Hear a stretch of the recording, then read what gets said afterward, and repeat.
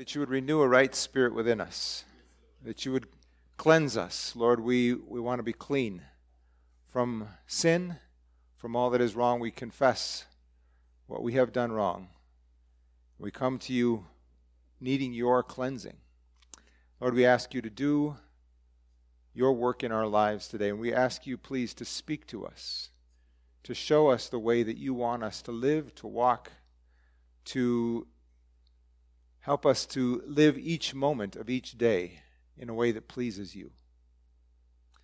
So now we ask you, as we open your word, that you would open your heart to us and that your spirit would make it alive to us in a special way.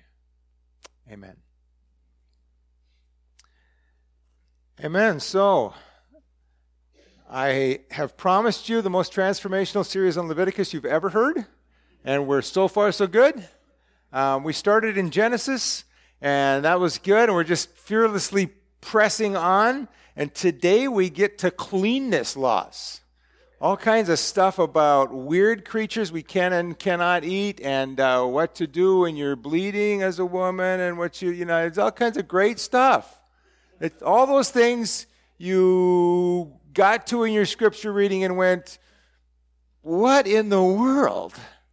Or maybe you just said, let me read the headings. I don't even know what too much information. What is this about? Right? And and in fact, these are the laws that people out there say, you believe in the Bible? Really? Do you ever wear poly cotton, mixed fibers? How about lobster? You eat lobster? And you say you believe in the Bible? You believe in those old laws? So this is the weird stuff that we get accused of, this ancient text that we believe in. What in the world are we doing with this stuff? And it even gets weirder because Jesus said we don't need to follow those laws. And Paul didn't really follow them. In the Acts, they changed it. So, wait, God said we had to do this. And then later, well, not so much. What? So here we are, fearlessly plowing into the places that you really don't want to read in Scripture. You'll remember we had, do you remember when we gave you this and we started talking about the law, learning to love Leviticus? Yep, here we are. We're learning to love Leviticus. So our theme for the year is living just and right, a year of living justice. We're trying to figure out how to live justice. And today we're talking about being holy and clean. So we're in Leviticus 11 to 16. It's also Deuteronomy 14. Deuteronomy is kind of the second law. It talks about this as well. So what's the purpose of the cleanness laws? Now, as we read this from Chris Wright, he told us, we believe all Scripture is from God and is profitable for teaching us how to live just and right. And so the question isn't which ones can we ignore. We have to figure out what they're all about. And he says the question we should ask is the best way to derive principles from the Old Testament law is to ask questions. All laws in human societies are made for a purpose. Laws happen because people want to change society, achieve some social goal, foster a certain interest, or prevent some social evil. So when we look at particular law or group of biblical laws, we can ask, what could be the purpose behind this law? To be more specific, what kind of situation was this law intended to promote or prevent?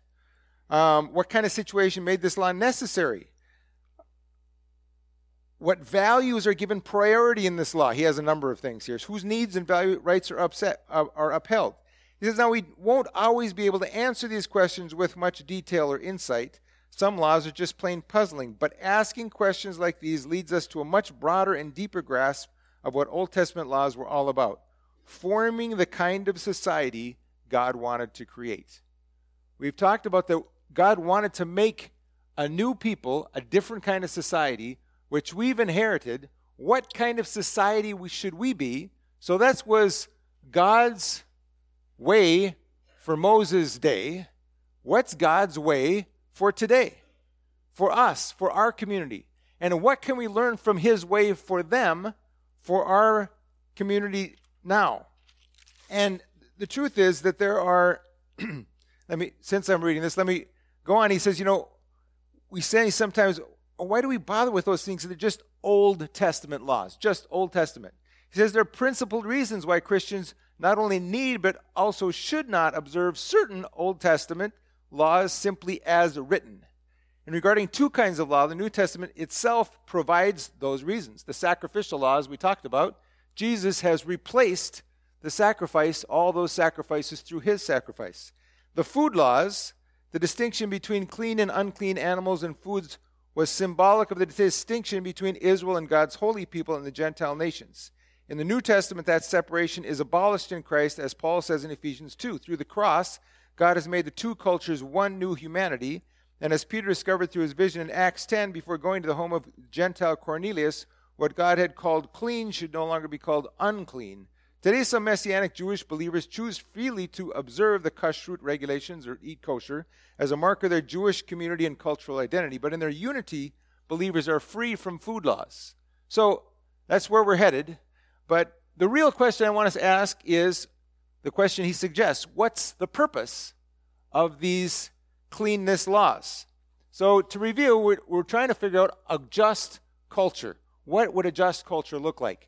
And at Mount Sinai, we're at Mount Sinai, and God said he had chosen them to be his treasured possession, a kingdom of priests and a holy nation. So they had to be, in order to be a kingdom of priests, they had to be separate from other ethnic groups. They had to be different somehow.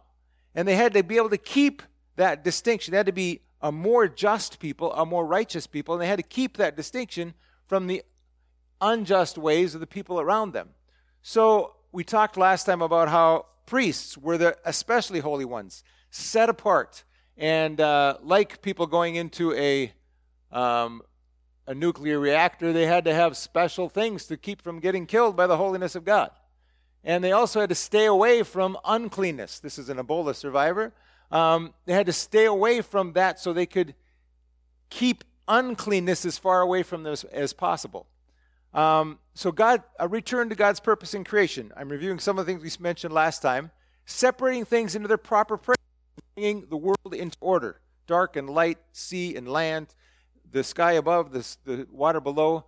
Calling to reflect God's image in the world, and blessing on humanity. Fruitfulness, lush land, rest, walking together. All of those are part of what Leviticus is doing. It's giving order to the world and helping people to remember what the order is so that God can walk among them again. This holy God could be among this people who were impure. How could that happen? Part of it is them being holy like God is. Leviticus 10 says, you must distinguish what's sacred from what's common, what's unclean from what's clean. You must teach the Israelites all these decrees. So it's separate for God and separate from what's unclean.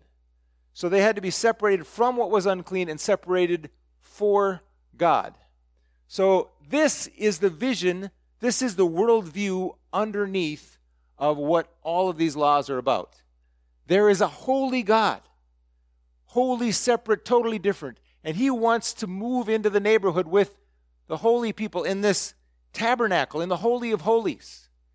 And in order for him to be there, everything around there must be holy.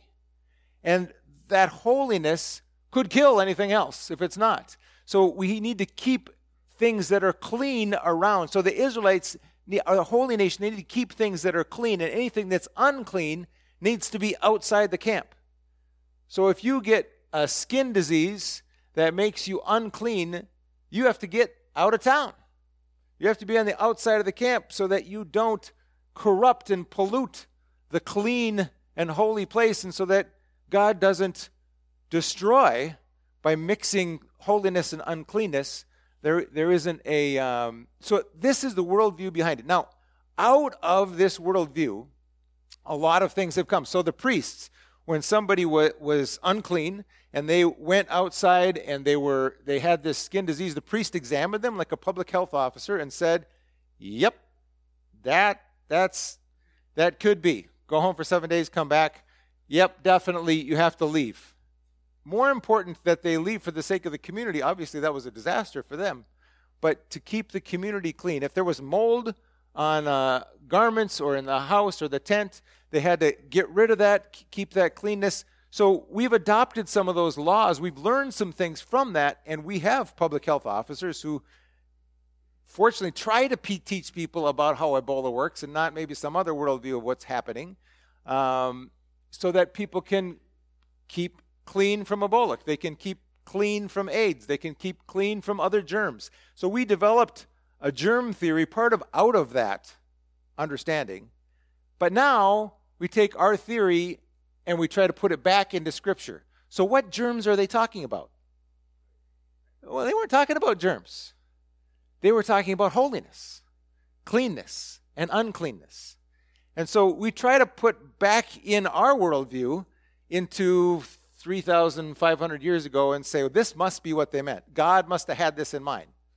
Maybe. Maybe that was some of the side effect, or maybe not.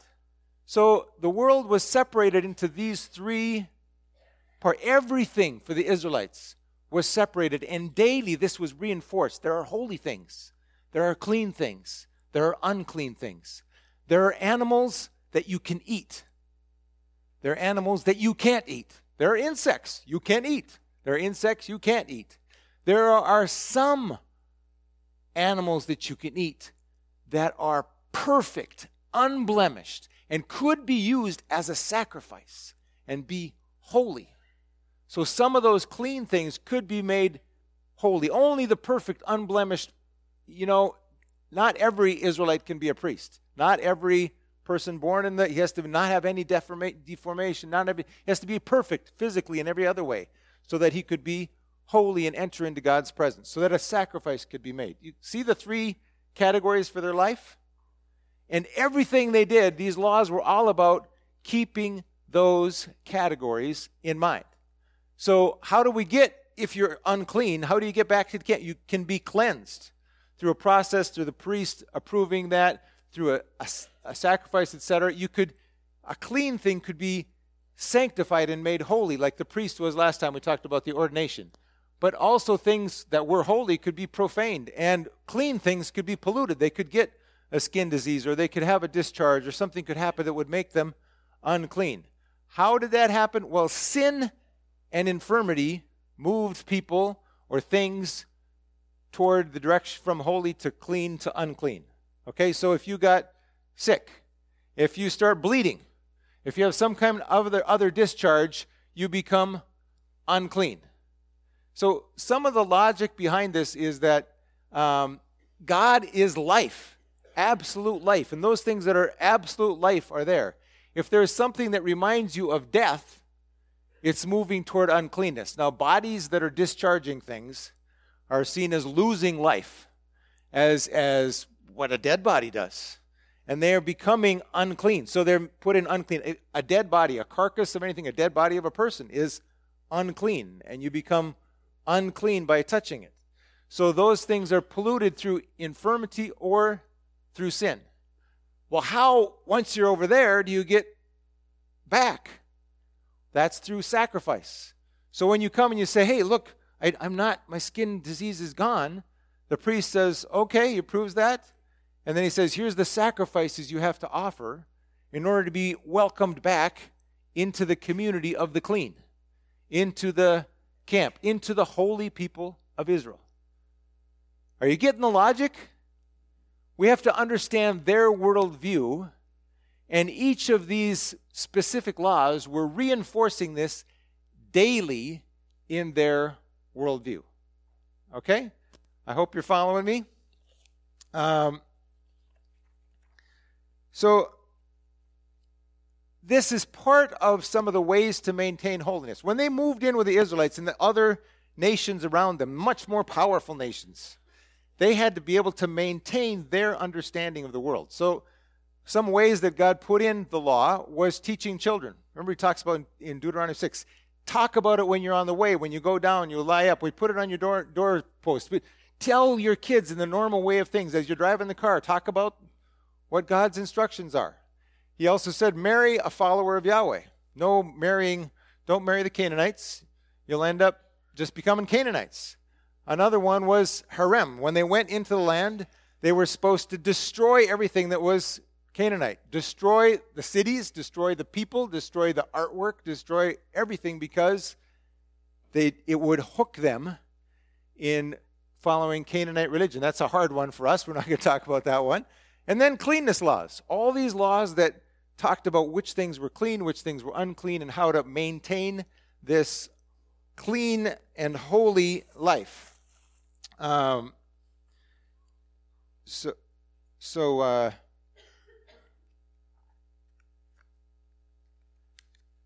this is about being part of the in-group.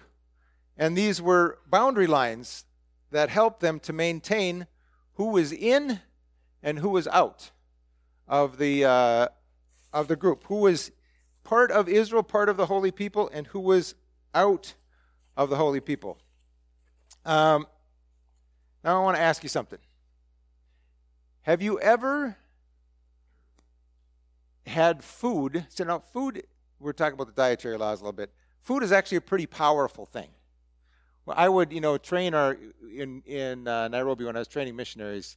We'd train them, we'd teach them about worldview and all these kinds of things, about mission practice, whatever. And then we'd send them out on practicum, and then come back and then debrief and say, they spent some weeks for the summer out someplace. We'd come back and then we'd debrief. So how was it? Oh man, the food. It was always about the food. And some of you here think that, well, they're Africans, they must have just thought, well, it's African food. No. The people from Kenya go to Tanzania, they're like, oh, the food. The food in Tanzania is just terrible. I remember somebody from Ethiopia he was Kenyan, talking to a Sierra Leonean woman and saying, so you've been in Kenya a long time. You must eat, cook Kenyan now, right? She was like, no. We cook Sierra Leone. We like spice. And he was like, well, but you've been in Kenya a while. And then he talked about, I was in Ethiopia. Man, the food is terrible up there. Oh, yeah.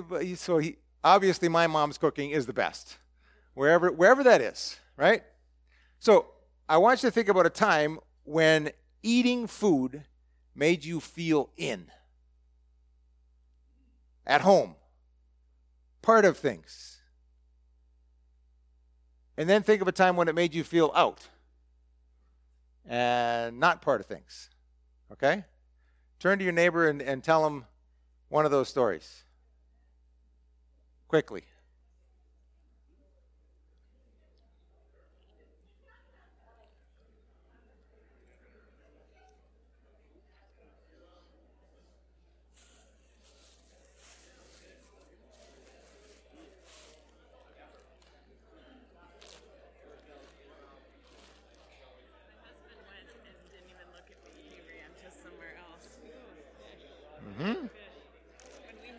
Take a whiff. I already smelled it before you moved. When we were in Peru. I'm going to just walk around here with this. Excuse me. So there we go. Just why don't you get a smell of that while you're talking?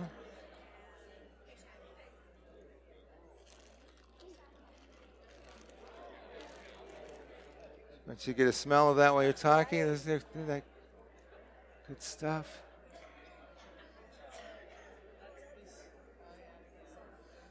Okay.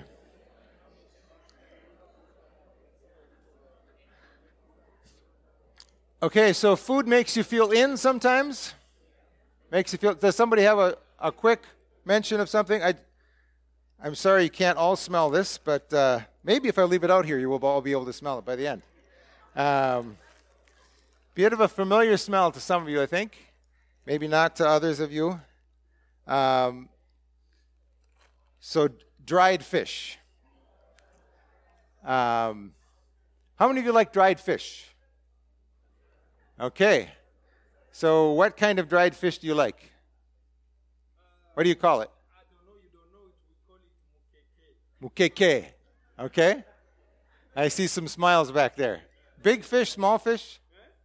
It's a medium. Medium fish. Okay. Kind of half tilapia. Half a tilapia. Okay. Kind of Dried, yeah. And I don't know how it's dry, but I have to admit, for myself, one of my least favorite foods in Tanzania and Kenya was dagaa. Dagaa is tiny minnows that have been dried. And Yeah, I know he's wishing I had some, right. So my Tanzanian friends, when they had people bringing dagaa back to Boston because they missed it, I was like, really? Bringing dagaa back to Boston? Wow. So I can explain more about that in a little bit, though. 1 minute. Okay, tell me. Okay, yeah. We just look at food. I'm giving one of the feeling about food. We just pass a smelly fish around. But also, when you eat your cheese, when your cheese is smelly, stinky, say it's good. We say, no. Our fish is say it's stinky.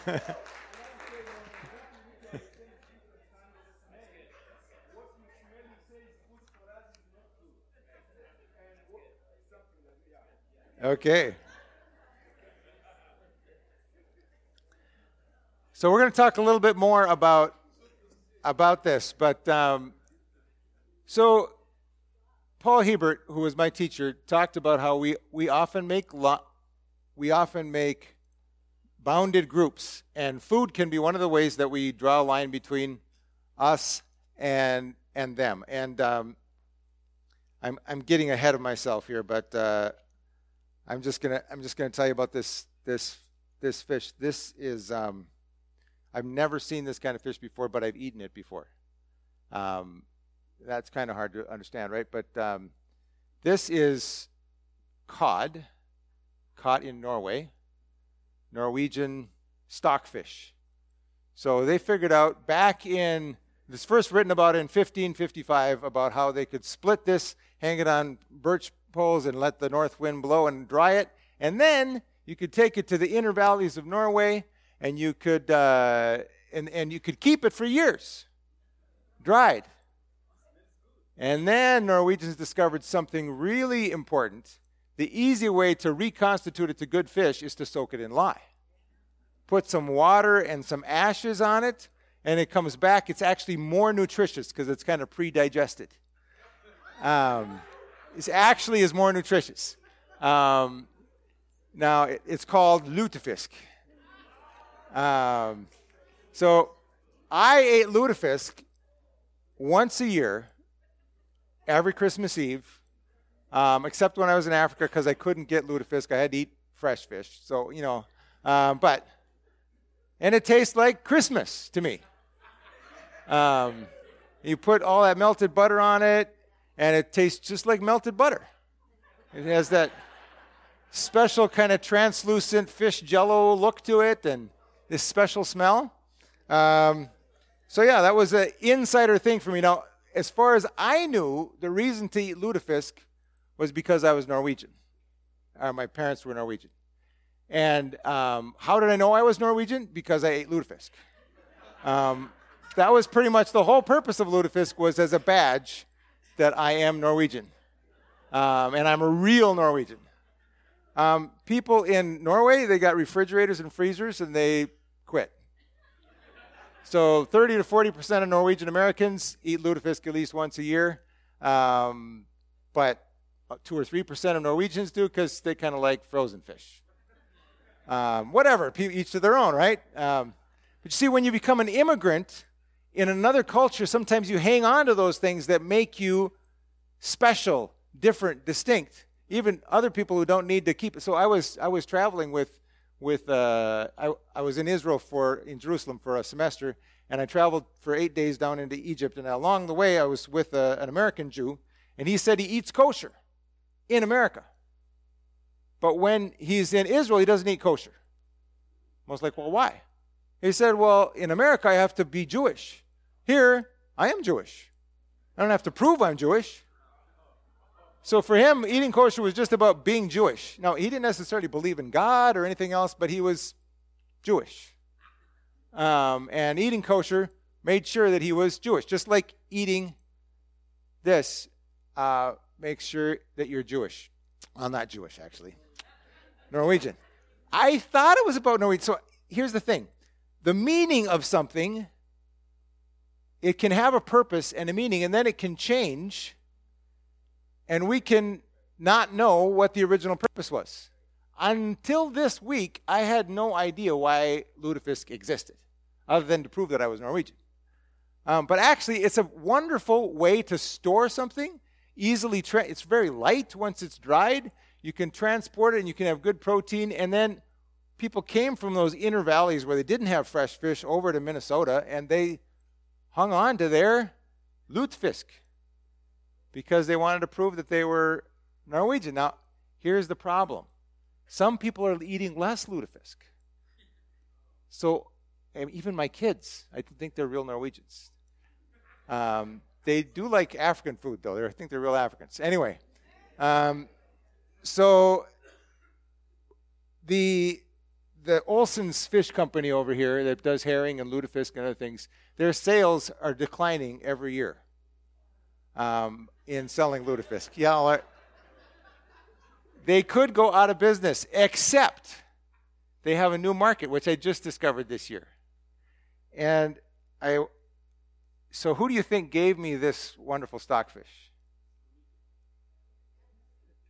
Ikenna gave it to me, who is Igbo from eastern Nigeria.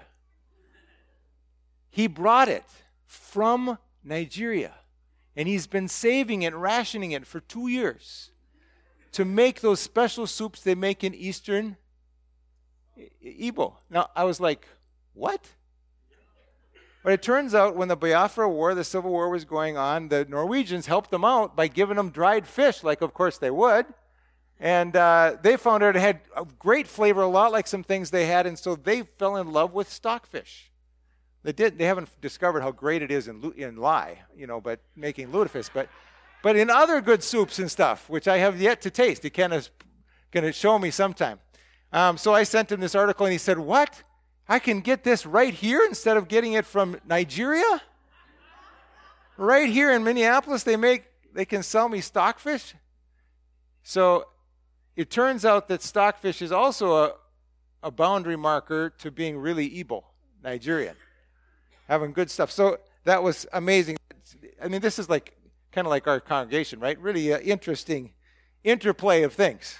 So he and I are mates now because we eat the same fish. And ugali, I eat ugali with you, so we're good. So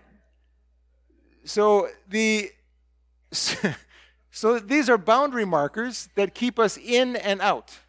That's what lutefisk was all about. Was just proving you were a Norwegian. So what principle divided the in and the out things? People have had different opinions. Because I said so. God just picked a random thing and said, eat this and don't eat that because I said so. Basically, the problem is we have forgotten. Just like I forgot why in the world we eat lutefisk or what stockfish is for. I ate it because I was Norwegian, but I had no idea why. So we really don't know why God said these. So some people say, well, he just said so. Maybe it's health. So if you're a Seventh-day Adventist, you'd say, well, God really wants us to eat these things. And he really wants us to, my Seventh-day Adventist friend was very into, this is God's health rules. The problem is, then why did Jesus say not to worry about it anymore? So that gets a little confusing. And some of these are health rules, and they're very helpful things. They have good side effects, like for example, the weird thing about, so when a woman has a baby, then she's unclean for 40 days, and if it's a boy, or if that's for a boy, and 80 days for a girl. Well, one of the nice side effects of that is she doesn't have to get bothered by people so much for 40 days or 80 days. She can just bond with the baby, and her husband's kind of got to stay away a little bit, and it's got some positive things. And also, if you're a young teenage guy, because in Israel, a lot of the women would have been either pregnant or breastfeeding a lot of time. They're having kids, so they wouldn't be menstruating. But, those teenage girls, if you're a guy, you got to watch out. You could be unclean if you don't stay pretty careful about how you hang out with those girls. So that, some nice side effects. But that wasn't necessarily the purpose. The purpose was this other vision of holiness, cleanness, and uncleanness. Association with pagan symbols, maybe they sacrificed pigs, and so we shouldn't sacrifice pigs.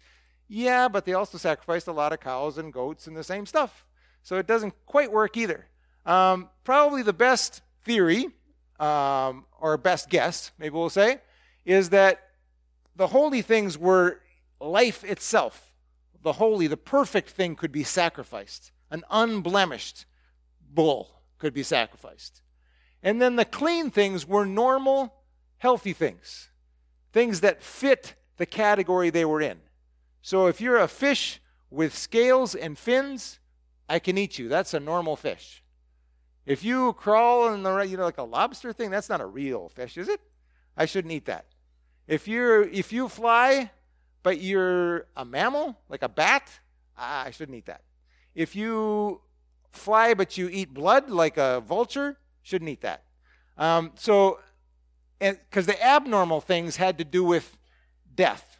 If this body is giving off blood or other things, that reminds us of death. So we're going to keep that far away outside the camp. The normal, clean, good things we're going to keep in the camp, and then the holy things could actually be in the sanctuary. You following me?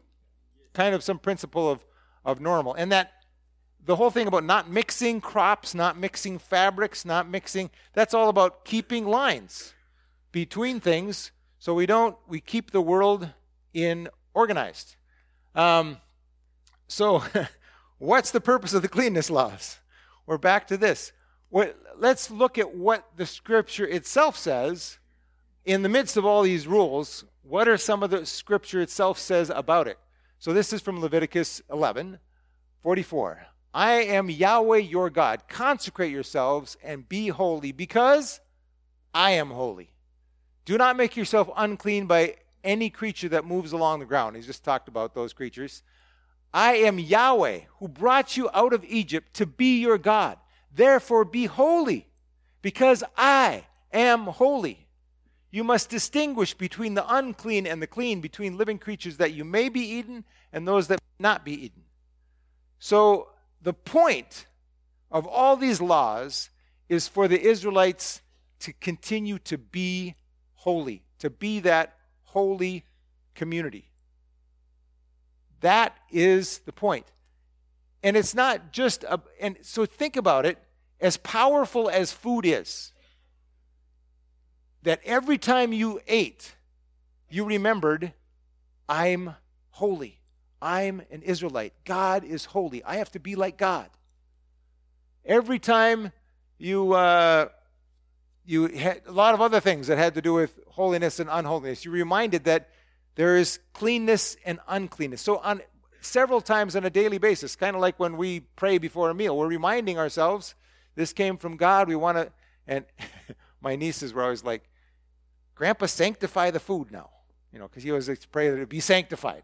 They're like, whatever that is, making it holy. What does that mean? So therefore be holy because I am holy. Deuteronomy 14 also talks about these food laws. At the beginning, verse 1, it says, you're the children of Yahweh your God. Do not cut yourselves or shave the front of your heads for the dead, like other people did, Canaanites. For you are a people holy to Yahweh your God. Out of all the peoples on the face of the earth, Yahweh has chosen you to be his treasured possession. So do not eat any detestable thing. And then it goes on and talks about which things are detestable. After that whole list and explanation, it ends with this. All flying insects are unclean to you. Do not eat them. Grasshoppers and locusts, we're good, right? You guys good with grasshoppers and locusts? Not so much. Anyway, if you're Jewish, you can eat grasshoppers and locusts. But any winged creature that is clean, you may eat. Do not eat anything you find already dead. You may give it to the foreigner residing in any of your towns, and they may eat it, or you may sell it to any other foreigner, but you are a people holy to the Lord your God. So you see, if you come out and your cow is dead, you can't have it. But you can sell it or give it away. Yep. You see, the distinction is being made between us and them. We eat this kind of food. Other people eat other kinds of food. Other people, foreigners, are outside of Israel. Foreigners are part of the unclean. You could become an Israelite through circumcision, following the law, eating the right things. You could become an Israelite. That boundary was crossable, but there was definitely a boundary between the holy people that God had chosen as his treasured possession to be like him and be holy, and others. Now this, if you think about this principle, it has positive and negative ways that it could be ramifications of it. So let's talk about some of the dangers. The dangers are, instead of enjoying and radiating God's grace, life, and joy, which they were called to be a kingdom of priests and a holy nation, radiating God's joy and justice and holiness to the whole world, right? I am going to bless you, and through you all nations on earth are going to be blessed. And we as a congregation say we're called to radiate life and joy, right? But instead of that, you could move into legalism, which says I become holy by following the rules. If I eat the right things, then I'll be holy. Okay, I grew up in a holiness tradition, Pentecostal holiness. So Pentecostal usually comes out of holiness. We were trying to be holy, and sometimes we got into this legalism where we become holy by following the rules. So you don't drink, smoke, chew, or go with girls that do. You're holy by doing the right things. And of course you had to, especially women, had a whole bunch of things they could wear or not wear. Pretty much skirts, long hair, no makeup, no jewelry. And my mom still wears that. She's gotten much more into grace as far as everybody else. But that's pretty much Pentecostal bun lady, as my wife said to herself when she first saw her. I don't know if I can handle this. Can I be in this family? So becoming holy by following the rules. But that's not how. Notice, I want you to back up here. Israel didn't become holy by following the rules. Can we back up to that? Remember? I am the Lord your God who brought you out of Egypt, who welcomed you to be my people, who said you could be my treasured possessions, and you agreed and I agreed to be your God. And now that we're married, here's some ways we're going to get along. There's some ways that I can live with you if we do these things. Because I want you to be holy like I'm holy. So the rules came out of a gracious welcome. I want you to think about this. This happened. So they were slaves in Egypt. They came out, and God said, you're going to keep the Sabbath. Every 7 days, you're going to be able to rest. For 400 years, you never got a rest. Even a day in Egypt, you were a slave. But now you get a Sabbath. And you know what happens? The kids and the grandkids go, man, my dad won't let us do anything on Sunday. Man, it's just all these rules and this. Same thing happens, right? I am free from alcohol. God delivered me from alcohol. Hallelujah. And my kids, I'm not going to let them get cut in alcohol and have a drop of alcohol. And the kids grow up and go, man, my dad, he was like, we couldn't have any alcohol. He's like, you're not a Christian if you drink any alcohol. You get how it switched from grace and freedom and deliverance to rules and being about the rules? You get that switch? And then it becomes, I'm a Christian because of the rules. Garrison Keillor grew up in a pretty strict denomination. In one of his footnotes, he's, not really supposedly about him, but he says, my parents said north was east, so I went west. They said I'd go to hell if I smoked a cigarette, so I became a chain smoker. So some of us, the pendulum swings over here, so we swing it over there, and we forget that it's about grace. And because I'm in grace, I can be in relationship. And how could I be in relationship with a holy God? So legalism is when it becomes about the rules. And then in that becomes pride in our holiness versus them, the unholy. So we Pentecostals, we were more Christian than the other people in town. Lutherans and Catholics, they said they were Christian, but they weren't as Christian as we were because we kept all those rules. You could tell that we didn't drink any alcohol. We didn't, all those things. And so I got to demonstrate my holiness by taking a note to class when we were dancing and saying, it's against my religion to participate in square dance in gym class. because I'm Pentecostal. That's how holy I am. I didn't feel so proud or holy at the time, but it was kind of. And I didn't go to those dances, and I didn't go to I didn't go to parties, and I kept separate because I was. We didn't go to movies, and we didn't got a TV when I was 9, so it was, the world was coming in. But actually, I don't mind that I missed those movies, and the TV would have been just as well outside. But the fact is that we were kind of proud of how we were better. And the Israelites, the original purpose was lost. And it became not about reaching the Gentiles and radiating life and joy. It became about, we're Israelites. And the more they became an oppressed minority, the more it became, we are holy, we are better than these Gentiles, even if they're in charge. So, pride in our holiness. And it can separate us from them. So, I wasn't a great evangelist in high school because I didn't hang out that much. Because after all, I had Sunday morning, Sunday night, Wednesday night, and there was Monday night, and there was Friday night youth things. And when would I hang out with people? Even going to games and playing in the pep band, I didn't do that a lot because we always, had youth activities often. So some of that separation can keep us from radiating life and joy, keep us from enjoying God's grace and life and joy is the first thing, right? If you're not enjoying God's grace and life and joy and the fact that you're saved, forget radiating it, right? If you're like, I got to follow the rules because I'm a Christian, I guess. My parents, That's not, you got to know that you're called, you're treasured, you're chosen.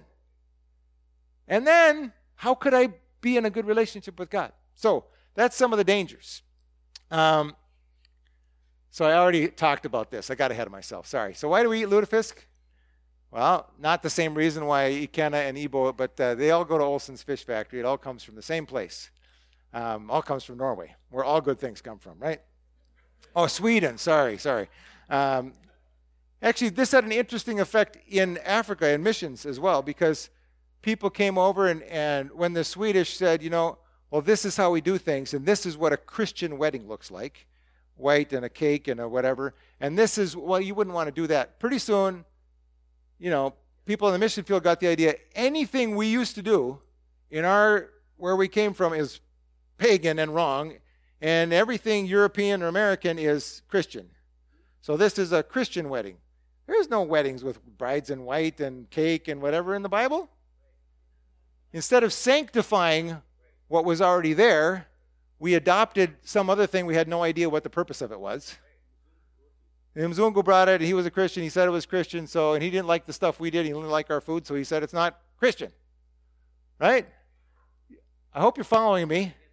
Because God has a way that he had God's way for Norway, God's way for Moses' day, and he has God's way for DRC, and he has God's way for St. Paul, and he has God's way for us.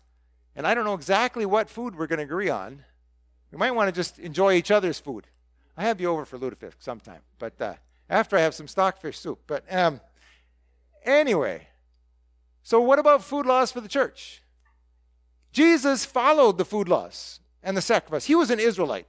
Jesus was never in church. He wasn't really a Christian. He was part of Israel. He followed the food laws, did the sacrifices, and but then he said something. He said, but he kind of broke some of them in strategic places. He didn't wash his hands. Does that mean we shouldn't wash our hands before we eat? No, he was making a point about the ritual that they were doing. And he said, it's not what goes into a man that makes him unclean. It's what comes out of him. Anger and malice and other things are what make people unclean. And then Matthew says, and by that he showed that all foods are clean. This was really important in the church, because here's what happened. They had this thing all set up, and then God really does a number on Peter. First of all, they go to the Samaritans. That was pretty bad. But then this Cornelius, this colonial officer, God sends this sheet down with all these unclean animals just when Peter is really hungry and says, eat, kill and eat. And Peter says, no way, I am a holy person. I am an Israelite. I've never eaten that stuff. And God says, don't call unclean what I've called clean. Peter's confused. But I thought you called it unclean. Now you're calling it clean? And he had to repeat the vision 3 times. And then give him explicit instructions. Somebody's going to come knock on your door and say, come with Cornelius. You must go with them. He goes to Cornelius' house. And then he's preaching. And then the Holy Spirit falls on these Gentiles. And he realizes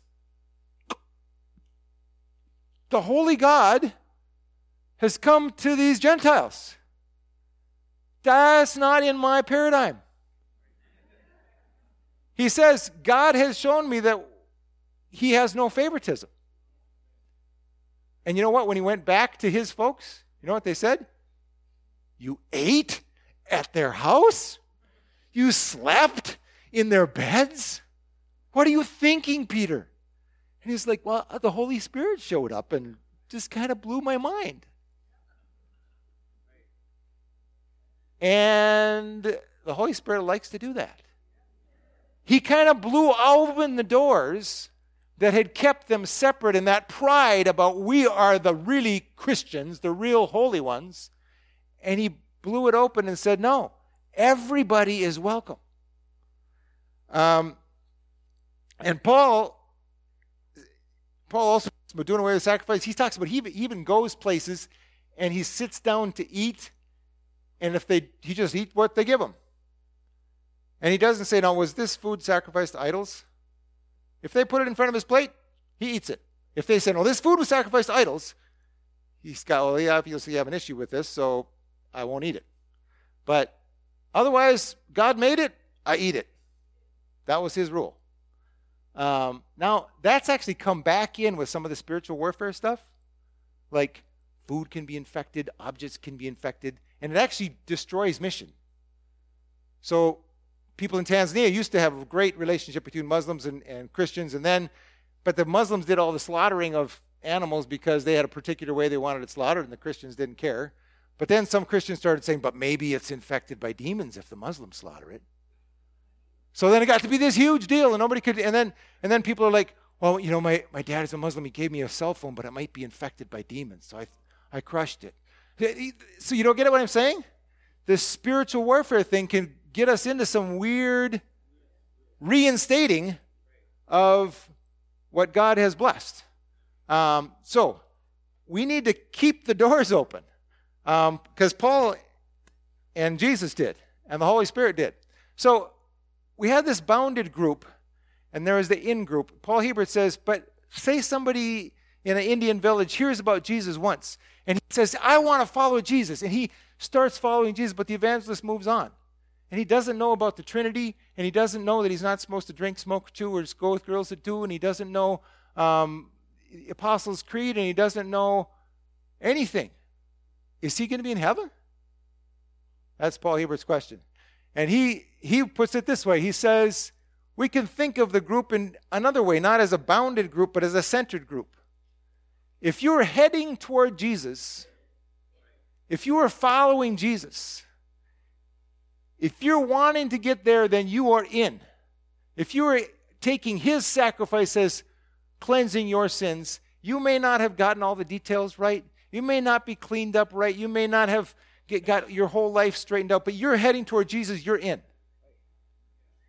But you know, there are other people inside the church, inside of even good Pentecostal holiness churches, who aren't heading toward the cross.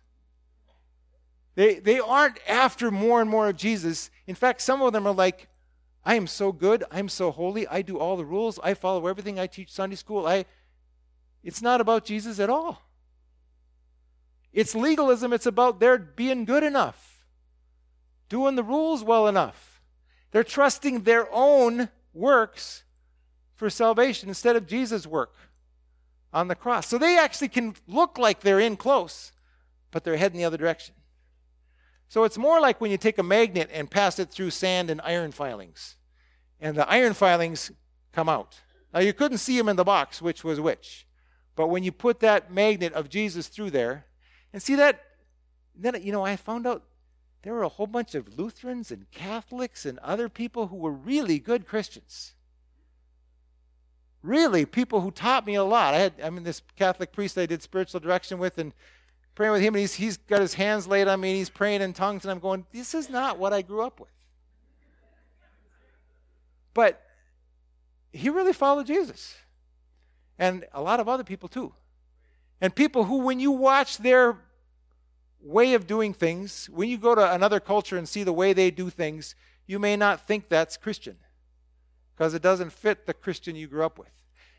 And if you come to this church and you see some other people and you say, how come we don't do that?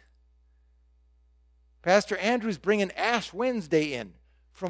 That's what those Lutherans do, or those Catholics or something. But Ash Wednesday? We're Pentecostals. We don't do Ash Wednesday.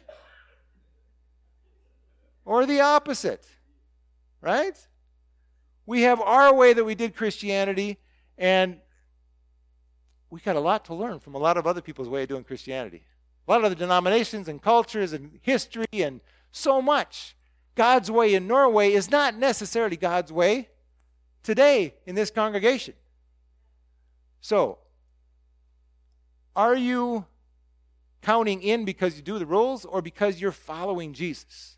If you're following Jesus, you're going to want to do whatever he wants you to do. So, let's show this video here. Let me see if I can... Not that video. They're working on it. So give you a little... I know I showed these a couple times, but so many people said they liked it, I decided to show you one more. So... He sang it in a church song once or twice. And for most people, this idea is really just connected to being a morally good person. So God is holy because he's morally perfect. Yeah, that is part of it. But in the Bible, the idea of holiness is even bigger and more rich. What it's really describing is how God is the creative force behind the whole universe. He's the one and only being with the power to make a world full of such beauty and life. And so all these abilities, they make God utterly unique, which is the meaning of the word holy. So a helpful way to think about God's holiness is by using the sun as a metaphor. The sun is unique, at least within our solar system, and it's really powerful. It's the source of all this beautiful life on our planet. And so you could say that the sun is holy. And you can actually take this metaphor even further in that the whole area around the sun is also holy. Yeah, because the closer you get to the sun, the more intense it gets. Yeah, exactly. So that very power and goodness that generates all this life is also dangerous. I mean, the sun, if you get too close, will annihilate you. And in the same way, there's this paradox at the heart of God's own holiness, because if you're impure, his presence is dangerous to you. And not because it's bad, but because it's so good. And so the first time we see this paradox of God's holiness, it's in the story of Moses and the burning bush. So God tells Moses to take off his sandals because he's standing on holy ground. And Moses covers his face in fear, and God says, hey, don't come any closer. It's intense. It's actually that intensity of God's holiness that's explored even more in the stories about Israel's temple, which was the main place where God's holy presence was located. And at the center of the temple was this room called the Most Holy Place, this the hot spot of God's presence. And whether you're an Israelite living in the land around the temple or a priest working right in the temple, you're in proximity to God's holy presence, which is dangerous. Yeah, this is a problem. So how's it supposed to work? Well, in the Bible, the solution is that you need to become pure. So like being morally pure. Yeah, and that's easy enough to understand. But the Bible spends a lot of time talking about another kind of purity, being ritually pure, which is a state where you separate yourself from anything related to death, like touching things like diseased skin or dead bodies or even certain bodily fluids. All these make you impure. And becoming ritually impure isn't necessarily sinful. What's wrong is waltzing into God's presence when you're in an impure state. And so that's why God gave the Israelites very clear instructions for knowing when they were impure, steps to become pure, so that they could go into the temple again. So that's what the book of Leviticus is about. Right. That's right. But it doesn't stop there. This idea keeps developing. So later in the scriptures, we find this really interesting story by a prophet named Isaiah. And he has this crazy vision where he's in the temple and he's right in God's presence. He's totally terrified. Yeah, he knows the rules. He shouldn't even be in there.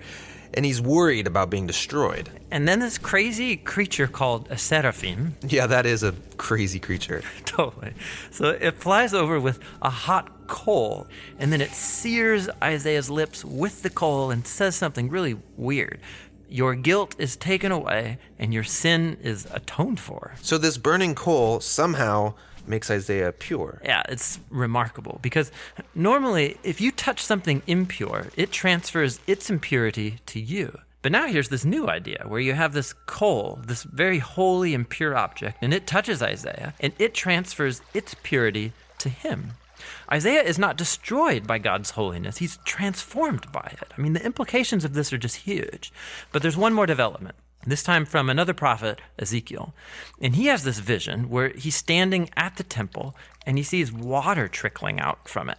And then that water turns into a stream, and then it grows into a deep river that starts flowing through the desert, leaving this trail of green trees behind it. And then it flows into the Dead Sea, making everything fresh and alive. So instead of becoming pure first and then going into the temple, here God's holiness comes out from the temple, making things pure and bringing them to life.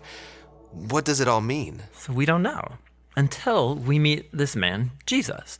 And he claims that he is fulfilling all of these ancient visions, but in surprising new ways. So Jesus, he went around touching people who are impure, people with skin diseases, a woman with chronic bleeding, or dead people.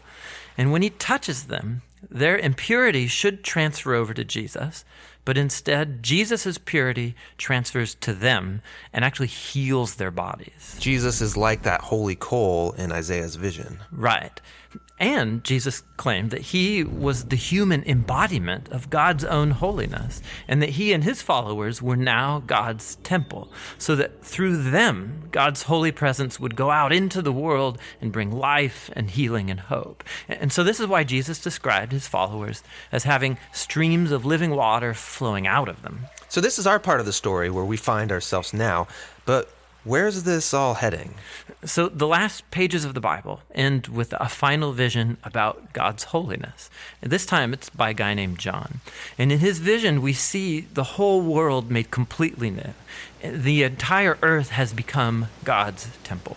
And Ezekiel's river is there, flowing out of God's presence, immersing all of creation, removing all impurity, and bringing everything back to life. We believe the Bible is one complete... Okay. So you can look up more at Bible Project. Do you get that reversal? That is amazing, so that we can talk about radiating life and joy. We can talk about the gates of hell cannot stand against us as we blow through them. It can't stand against the church. So let's look at 1 Peter 1. I want you to see that this isn't just Old Testament done away with. And I'd encourage you to read 1 Peter 1 when you get back. But it says this: so prepare your minds for action and exercise self-control. See, because this pendulum swung from, we don't have to do all those rules. Now we don't really know, is there any difference between Christians and non-Christians? Could anybody tell that you're a Christian? So prepare your minds for action and exercise self-control. Put all your hope in the gracious salvation that will come into the world when Jesus Christ is revealed to the world. So you must live as God's obedient children. Don't slip back into your old ways or living to satisfy your own desires. You didn't know any better then. But now you must be holy in everything you do. What you eat, everything you do must be holy, just as God who chose you is holy. For the scriptures say in Leviticus 11, you must be holy because I am holy. So even Leviticus 11 is good according to Peter. And remember that the Heavenly Father to whom you pray has no favorites. Doesn't show favoritism. He will judge or reward you according to what you do. So you must live in reverent fear of him during your time here as temporary residents. So we're living as foreigners in this land, and we're going to be different from other people, but we live in reverent fear of this holy God that we are representing. For you know that God paid a ransom to save you from the empty life you inherited from your ancestors. And it was not paid with mere gold or silver, which lose their value. It was the precious blood of Christ, the sinless, spotless Lamb of God. So God, through the sacrifice of Jesus, has made us who were unclean, not only to be clean, but to be holy. And he wants us to be holy, like he's holy, through his power. So here's a few things as takeaways. I know I threw a lot of stuff out here to think about, but a few takeaways. Accept Jesus' sacrifice to cleanse you. You're not going to be holy any other way. I don't care how many laws you follow, what you wear, what you eat, you're not going to be holy anyway except Jesus' sacrifice for you.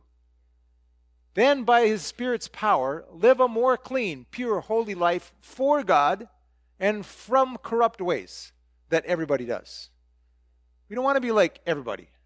We want to be more holy, more pure, more clean, more life-giving, grace-giving, joy-filled.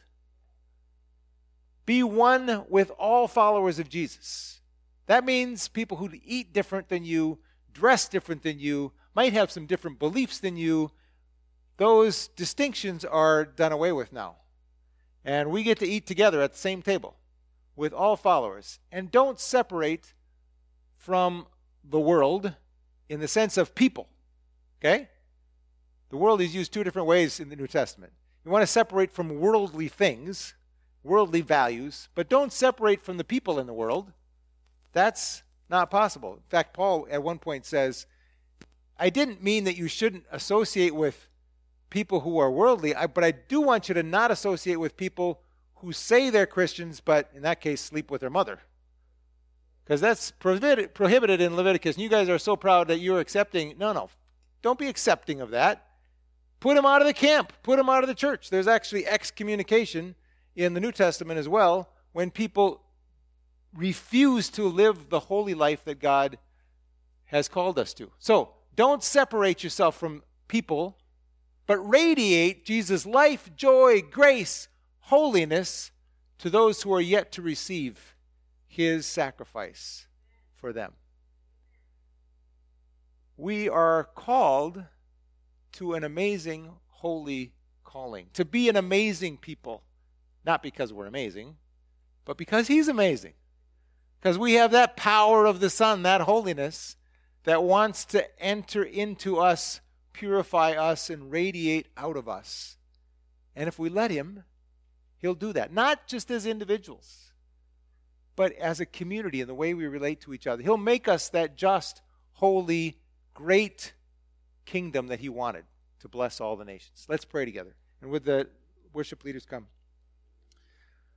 Lord, this is incredible that you have chosen us, called us to be a holy people, a nation after you, a holy priesthood, and you have made us your own through your sacrifice. We do not deserve that.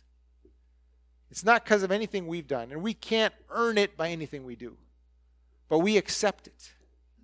And we want to live a life that reflects it, your holiness, your grace, your love, your joy.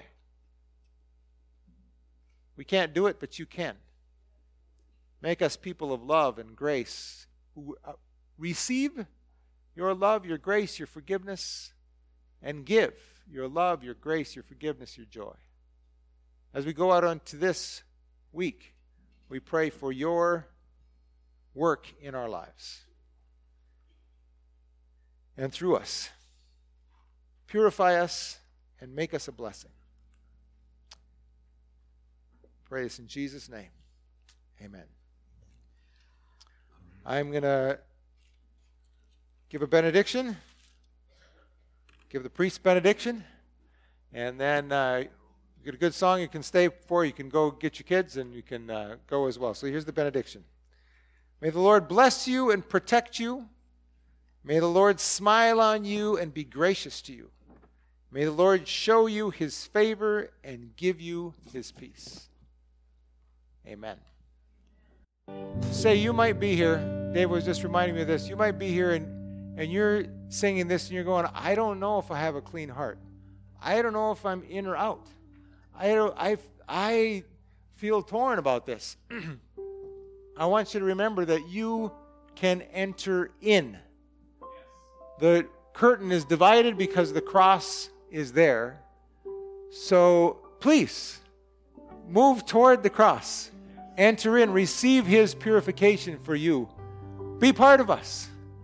And be assured of that. And if you want to talk more about it, you can come up here, talk to me or others who will be up here praying. Gene and others, would you come up and be ready to pray with people? Let's continue.